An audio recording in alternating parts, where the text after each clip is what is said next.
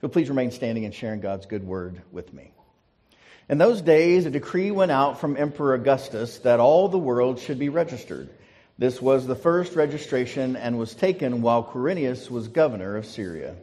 All went to their own towns to be registered. Joseph also went from the town of Nazareth in Galilee to Judea, to the city of David called Bethlehem, because he was descended from the house and family of David.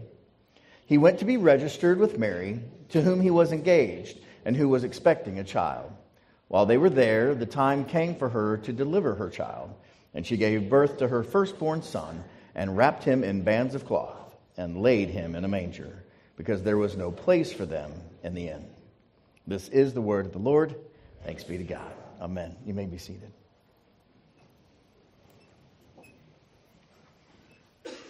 Well, let me take a look at you.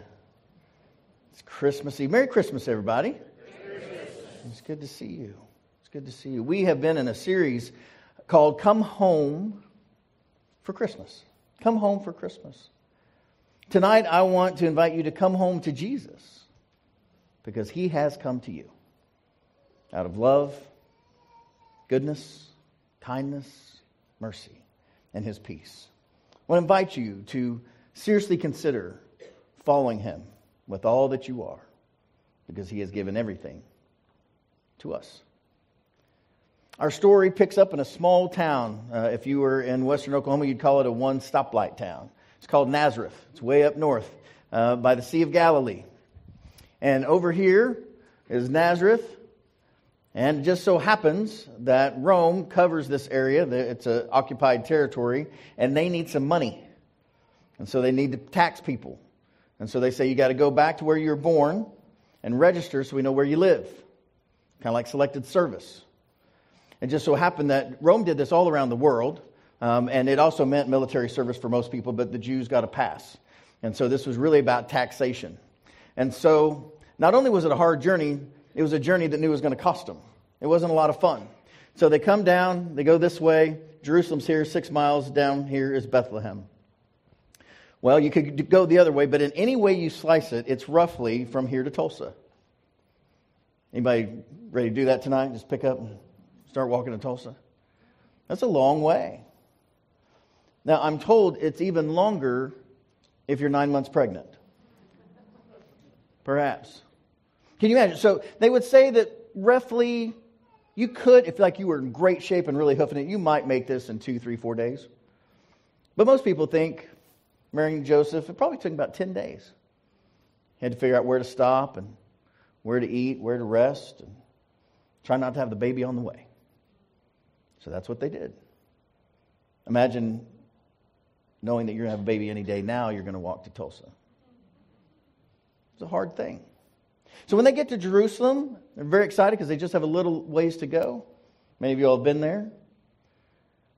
Not to there, but when you're on the way to a place that you're going. And they come to Bethlehem. And just outside of Bethlehem, the scripture says that in that region there were shepherds living in the fields, keeping watch over their flock by night. And then an angel of the Lord stood before them, and the glory of the Lord shone around them, and they were terrified. Well, I guess so. Any of you all seen an alien come and talking to you? I mean, that would be terrifying. But the angel says what the angel always says. Do not be afraid. Because apparently angels are scary. All right? So he's like, oh, don't be afraid, for I am bringing you what? Say it with me. Bringing you good news of great joy for all the people. This is so important, friends. Good news of great joy for all the people. This is our celebration. And it's so important that we get all of it, because if it's not for all the people, it's not good news. Amen? It's not for all people, it's not good news. So the scripture continues, it says, to you is born, all of us, to this day in the city of David, a Savior who is the Messiah, the Lord. This will be a sign for you. You will find a child wrapped in bands of cloth, lying in a manger. And suddenly there was with the angel a multitude of the heavenly hosts, praising God and saying, glory to God in the highest heaven, and on earth peace among those whom he favors, whom God favors. You see, friends, Jesus is the ultimate invitation to God's home, to be where God is, to be with God. Now, if you've been with us long, you know, and even if you haven't been with us long, you probably know this, that God's home, where does God live? Heaven. God's home is called heaven. And heaven is where what God wants done is done. And so if that's in this place tonight, we have heaven come to earth. In Jesus' day, wherever Jesus went, That's where heaven was. It can happen in your home. It can happen at your work. It can happen in a jail cell. It can happen anywhere that God chooses to go. That night he chose to go just outside of Bethlehem. Now we know this partly because this is what Jesus says about himself. In his first sermon, this is accounted just 2 chapters later in Luke 4, it says this: when Jesus came to Nazareth, again back to his hometown, where he had been brought up, he went to the synagogue on the Sabbath day, as was his custom. He stood up to read, and the scroll of the prophet Isaiah was given to him. He unrolled the scroll and found the place where it was written. The words, "The Spirit of the Lord is upon me," he said.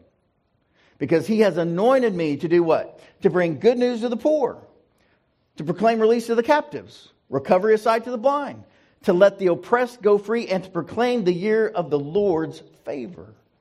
Not anger, favor, goodness, grace. And Jesus rolls up the scroll. He gives it back to the attendant, and he sits down. Because that's what rabbis did. They would read, and then they would sit down. We read, and then we stand up, but they would read and sit down. That's how they did it. Because the rabbi was about to talk. They're about to school them. And so all the eyes were fixed on Jesus. Why? Because he just said he was God. I mean, nobody's missing this. Then Jesus began to say to them, "Today this scripture has been fulfilled in your hearing." They never heard anything like it. You see, Jesus reveals what God is like. Wherever Jesus is, heaven is, God is. And what happens when God is present. You can tell what's going on when God is present. The lame walk. The deaf hear. The blind see. The mute speak. Now, the writer of Hebrews says it like this: long ago, before Jesus, we kind of had to guess what God was like. Pillar of fire, cloud, burning bush, small voice, but no longer. Jesus has come. The writer of Hebrews says this: long ago, God spoke to our ancestors in many and various ways by the prophets. Like Michael read Micah. That's how they did it. But in these last days, God has spoken to us by a Son, Jesus, whom he appointed heir of all things, through whom he has also created the worlds. We'll talk about that later in the service when we read John 1. Jesus was right there at the beginning of the world. Jesus is the reflection of God's glory, and say it with me, the exact imprint of God's very being. Jesus shows you exactly what God is like. You want to know what God is like? Look at Jesus. That's all you got to know. And he sustains all things, Jesus does, by his powerful word, by his being, by being God himself. You see, God in Jesus descended from heaven to enable you and I to participate in what God's doing, in God's redemption of all things, of all creation, of all time.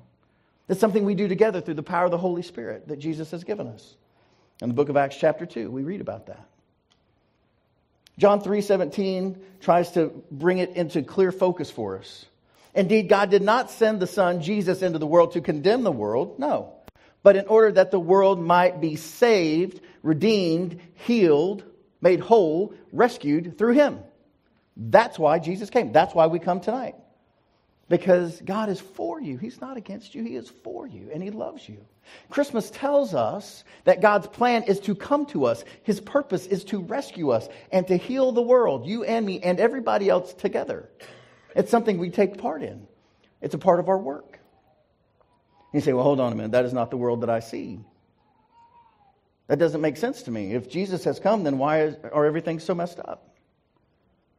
Well, it's because nobody wants to read the next 2 verses after John 3:16 and 17. Because in John 3:19 and 20 it says this, and this is the judgment. It's not being mean-spirited, it just says this is the case. The case is that the light, Jesus, has come into the world, and he has. But people love darkness rather than light because their deeds were evil. The opposite of live, evil. Their deeds took away from people, not lifted them up. Their words hurt people, didn't build them up. For all who do evil hate the light and do not come to the light so that their deeds may not be exposed. You don't really need me to explain that to you. Everybody knows that.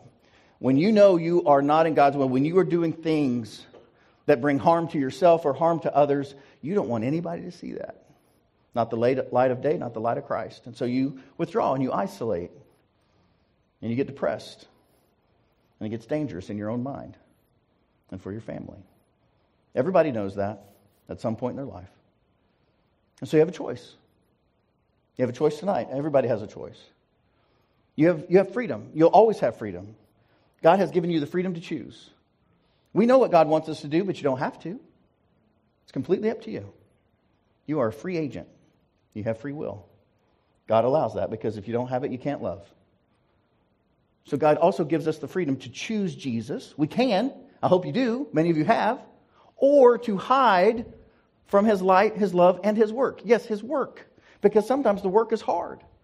And we're not sure we want to be a part of it or that we can do it. We're not sure we want to be a part of His love because it can be so painful because it requires things like forgiveness and mercy and humility and vulnerability and truth. And sometimes His light is so bright, friends, particularly if you've been in the dark a long time. It's hard to come to. It's hard to even see. But here's the good news, friends. John continues in verse 21. Those who do what is true, we come to the light. And you can choose that too. So that it may be clearly seen that their deeds have been done, how? In God. Nobody's pointing to ourselves. When I talk about what the church does, I'm not pointing to us. I'm pointing to Him. Everything we do is because of Him. The power we have, the breath in our lungs, it's all Him. We celebrate that. N.T. Wright writes about it. N.T. Wright's a great biblical scholar. I recommend him to you. He says this: salvation is about the present and the future. About what God does through us, not merely to us. Right? Well, our faith, our salvation, our work, our wholeness, our healing, it's not just what God did to us. It's what God can do through us for the very redemption of the entire world. He continues, so when Paul says we are citizens of heaven, and we are, he doesn't at all mean that when we're done with this life, we'll be going off to live in heaven. What he means is that the Savior, the Lord Jesus, the King, will come from heaven to earth, and He has. And He will again, to change the present situation and the state of His people, to change our hearts, which changes our actions, change our lives, change the world. God intends in the end to fill all creation with His own presence and love, to make all things right, to bring shalom where nothing is missing and nothing is broken, and things are as they were meant to be all along. And you and I, if we choose it, we get to be a part of it. So the choice is yours. And we have a big question in front of us. How will you spend your time this week? This week. How many of you all are on vacation now? Like now, start your vacation. Come on, some of you are. I'm not. I got a couple hours left. I'm getting close. Right, Scott? We're getting close. How are you going to spend your time? Super important question. Because how you spend your days, of course, as Annie Dillard puts it, is how you spend your life. Your days are your life. I was really disappointed to find out that I had to change my sermon from Wednesday. Because the world changes. Do you know the world changes every day? I said something on Wednesday that's no longer true. And the reason is because yesterday we had a new report came out that the average white man in America, our life expectancy has dropped again this year. It dropped last year, the year before that, year before that. It used to go up, but not the last decade. It drops. So today, life expectancy is 76.4 years. Congratulations to all the men who've already beaten it. Way to go. 76 years. So, at the foot of my bed, I got something this year that I hope will be helpful to me and to you and to the world. Did you know that roughly you and I, we have 4,000 weeks in our life? That's it. 4,000. You get to choose how to use them. This next week and the others. And so you can see that many of mine are filled in. There they are. So every Monday, I get up, get my black marker, and I go, one more week closer to death. There I am. You ought to try living with me. It's pretty fun, pretty amazing. There I am. Got my little color chart. So you know what this means for me? I'm 55, a couple weeks. It means that I got 21 Christmases left. That's it. 21. What you might not know is that my boys on the front row are 26 and 23. I will be alive from now on less than they've been alive. That's my reality. If I'm lucky, if I get there. The same thing's true for you. So what are you going to do? How are you going to spend your life? Are you spending it arguing with your in-laws? You got that choice tomorrow. Or some of you on the way home. Right? Or you can do something with your life. You can participate in what God's doing. You can actually change the world by changing yourself. Because that's the only person you can change. That's it. And in a moment, we're all going to light candles. We're going to have this spiritual ecstasy. It's very beautiful. And I love it. It's one of my favorite moments of the whole year. But make no mistake about it. Rowan Williams, the former Archbishop of Canterbury, he says this. Friends, spiritual ecstasy is no substitute for ordinary kindness. Ordinary kindness and practical generosity. That's the stuff that changes the world. What we do here is supposed to make a difference out there. For ordinary kindness and practical generosity. You see, the miracle of Christmas was born through the willingness of ordinary people like you and me, like Mary and Joseph, John the Baptist, Elizabeth, Zechariah, Peter, Paul, Mary, not the group, the others, the biblical characters. Right? Ordinary people like you and me.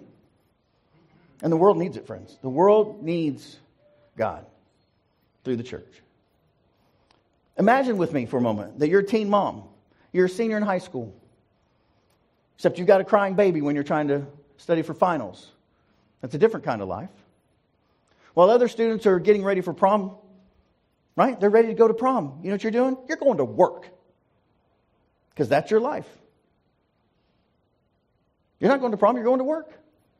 And while others are planning to go to college, which college to attend, which laptop to buy, you're wondering if there is a way for you at all. So, we speak into that world. Here at Acts 2, we support something called the Stepping Stone Foundation. It's led, you recognize the lady in the middle? That's our children's director, Megan Durham. She and her husband, Nick, they set up a foundation. And through their efforts, we can directly impact folks right here in Oklahoma City. They're trying to finish school and trying to go on. And so they have mentors. And these mentors actually know them by name, by face. And they know when to step in and when to hold back. They know how to help. Or if our help is actually help at all. They know how to advance a young family's future. Or maybe imagine with me tonight, you're one of 7,000 Oklahoma children in foster care. You don't know if you're ever going to see your mom and dad again. You don't know if they're going to come back or whether they're going to get out of jail or whatever it is. And you wonder if you're going to be reunited with your family or passed on to another foster family. You wonder if anybody will remember you at Christmas, if you'll have a toy in the morning or any gift at all. And because of you and the Kiwanis, the answer is yes. For hundreds and hundreds of kids in Oklahoma. Because the Santa Ana Fire Track, you brought those just a couple weeks ago. You see, you make Christmas brighter and better in the life of children in our state because of what you do. Through your support of the United Methodist Circle of Care and their work, getting folks in foster care and emergency care, and through things like Santa Ana Fire Truck. For now, over the last 10 years, for thousands and thousands of kids. I love these guys. These are the guys, the Kiwanians. And they have 4 cars because they're all going to get completely loaded up with toys. And so these guys, they're kind of the head guys. There were some other guys back here. And I loved it because when the kids were having fun, everybody's doing their stuff. And this guy looks at me, his eyes are this big. He's like, we got to take all those toys? We're like, yes, you do. So we give them unwrapped toys, and then they take them, and another group, because we like to be catalytic, we're not doing it on our own, another group takes the toys, they wrap them, and get them to foster families. We're just a small part of the first part of that ministry. Or maybe you're like Carlos and you wish you could go back to foster care because you've aged out. And now all that help that was for you, it's gone. It's just gone. You have no family to support you. You are on your own at 18. So he ages out of the foster care system and bounced around from Tulsa to McAllister to Okmulgee. Never stayed any place for long. Never knew his foster families that long. And when other young people were very excited to be able to leave home for the first time, he's wondering if he can find his first home for the first time, a place to call home. And he was dangerously close to living on the streets. His words, not mine. Here's the good news. Because of Jesus, because of his people, we partner with Neighborhood Services Organization in Oklahoma City. Carlos finds them. They connect him to a place that will house him for 2 years, learn life skills for 2 years, and keep him off the street. Keep him safe and fed and warm. And if you had time, if you'd like to know, I'd love to share with you about the more than 500 low-income and marginalized students that get help by another family in our church. Marcus and Morgan Jones. They developed the STEAM engine. And the STEAM engine, they help young ones learn science and technology and engineering and math and art. All of it. So that they have a chance at a better future. You're a part of that. Now, many of you all who've been with us, you know about our water wells. You know that just a few weeks ago we put in our 33rd water well. Our 32nd in Guatemala. Our first one was in El Salvador. I'm so grateful for John Hurd and the original group and all the groups that have gone after. But this year, you'll see that we have a solar panel here. So that not only do they have clean water, they have a way for it to pump on its own. They don't have to buy the fuel for it. Because if you don't have electricity, it's probably hard to raise the money to make your pump run, right? So we figured that out. And then, of course, Chantel is here holding Milagros, which is in that village known as the Miracle, because she is. I met Milagros last year on our trip when we put it in their first well. This well now irrigates all their crops so they can actually make a living and pay off the land they bought from the government. Milagros is a miracle, and you're a part of that miracle. So you may know about that, but you might not know about our work in Rio Bravo, Mexico every year, or Tijuana, where we keep kids from being trafficked, or in Africa, or homeless in Oklahoma City and Tulsa, the work you do there, or Project Transformation, where we work with at-risk kids, children across our state. Their lives are transformed by being fed and read to. Read and feed. And it's so important in the summer because when they're out of school, a lot of them are out of food because their parents are at work, both of them.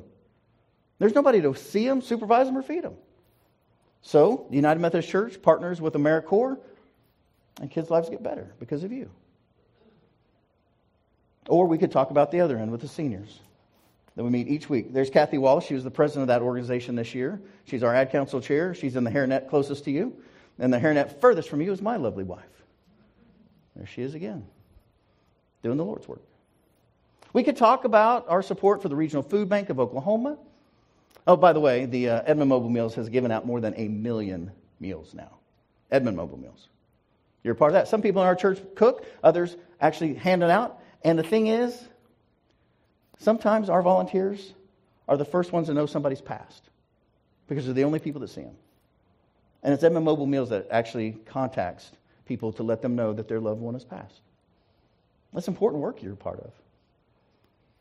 Food Bank of Oklahoma, Project 66, Jubilee Partners. And these partnerships, we even feed kids each and every week, just a few miles from here, every Saturday, all the way through COVID, all the way through winter weather. We've never missed a single week. And when I say we are the funding source for other people who are out there hands and feet. If you want to be a part of that, I can hook you up. We could talk about your incredible support for the folks in Ukraine this year with other United Methodist churches in Ukraine. We can do that because of the United Methodist Committee on Relief. They're able to give funds immediately and then ask the Methodist churches around the world to backfill that number. So they can help. They don't have to wait to raise money. They can give it immediately because of the connection that we're a part of. We're also a part of a Methodist church downtown that is the Lazarus community. These are our youth group. Look how strong they are. Very strong boys we have doing the work. And Kelly Davis mentoring them each and every Wednesday, teaching them what it is to follow Jesus. Really follow him. Not just talk about him. It's important stuff. You help infants that are in crisis. Now, a couple years ago, the Yarholers, who sat over here just last service, they introduced me to a ministry that I didn't know of, but they did. And they knew the good work, and they wanted our church to be a part of it. Now, I have a hard time talking about it because this is the founder of K Club. His name's Keaton. And he fought cancer for 3.5 years. He fought hard. He took every medication they asked him to take. He followed every order, every rule they asked him to do. the doctors that tried to save his life. But they didn't. Keaton passed away May 11th of 2018. He was 8. He was 8 years old. But while he was in the hospital, he had a vision for kindness. He started the K Club. One of the people at the hospital came in and they were trying to raise the spirits and said, well, let's start a club. What should we call it? He says, well, my name's Keaton and your name's K, so let's make it the K Club. Only people with names K can be in. So that's how it started.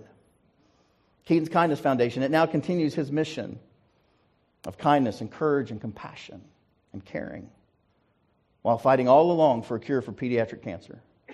And under the leadership of Keaton, his vision, and his parents,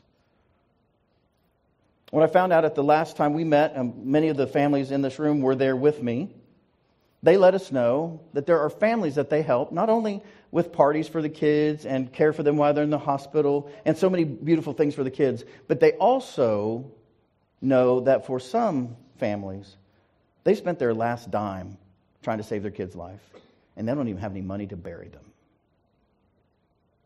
So they come in. And for $3,000, we can provide funeral services, a burial plot, and bury their children with honor and grace. And we do. You do. That's what we do. You bring heaven to earth. You bring help when they have lost hope. We fulfill Keaton's vision for kindness. And I know what you're thinking. I bet the mission offering's right after this. Yes, it is. Yes, it is. Because we should do something with our lives. Absolutely should for Jesus on his birthday. Of course we should. It just makes sense. But make no mistake, Michael Slaughter, who started the whole thing about it's not your birthday, it's Jesus' birthday, he says this. He says, friends, listen, the resources of heaven do not fall from the sky. They just don't. They are released through God's people, through you and through me. God creates miracles through the resources that you and I hold in our hands. That's how heaven comes to earth. You know this. This is how it works. Now, here's the good news and the bad news. Given to the mission offering, $1 more than you spend on your own self, on your family, that's the easy part. The harder part is to really do it with a joyful heart. And the way you do that, the way you bless others, not just with your resources, which you should do. We should all do that. But here's your action step. Don't complain for the rest of the year. Not one time about anything. Seriously, it's only a week. Right? I mean, you only got 7 days. I mean, you can do it. You can do it for the rest of 22. And if you're successful, try it for 23. But seriously, don't complain. You're like, come on, man. Let's get real for a minute. Okay. So someone who actually studies joy for a living, you know what she says? Catherine Price. She says this. Read it with me. Scroll less, live more, have fun. That's a good week, isn't it? Put your phones away. Get to know your family. Quit being mad that everybody's already at Disney World or whatever it is on your Instagram or your Facebook. Yeah, scroll less, live more, have fun. That sounds like a good week, doesn't it? We can do this. And so we change our lives by focusing on the good that we do together, the good you can do each and every day. So we list 3 things that we're grateful for. We have a little thing by our bed, and you just write it down. 1, 2, 3. You'll be amazed at how much better you feel in the morning, where your mind automatically is when you ruminate about the wonders of God's goodness and what you're grateful for over the night. It's your choice. Or you can read your work email right before you go to bed. You get to choose. All of us do. So let me invite you to do this. Start next week. A week from now will be the 1st of January. Baptism Sunday. If you haven't been baptized, we hope you'll come and let us know so we can share in God's salvation with you and the goodness therein. And so we hope you'll come. Either 9:15, 10:45, start the year off, and join God in the transformation of the world. Because that's what he came to do, to bring heaven to earth. And you get to be a part of it, if you choose to. Let's pray together. Our Father, who art in heaven, hallowed be thy name. Thy kingdom come, thy will be done on earth as it is in heaven. Give us this day our daily bread, and forgive us our trespasses as we forgive those who trespass against us. And lead us not into temptation, but deliver us from evil. For thine is the kingdom, and the power, and the glory forever. Amen.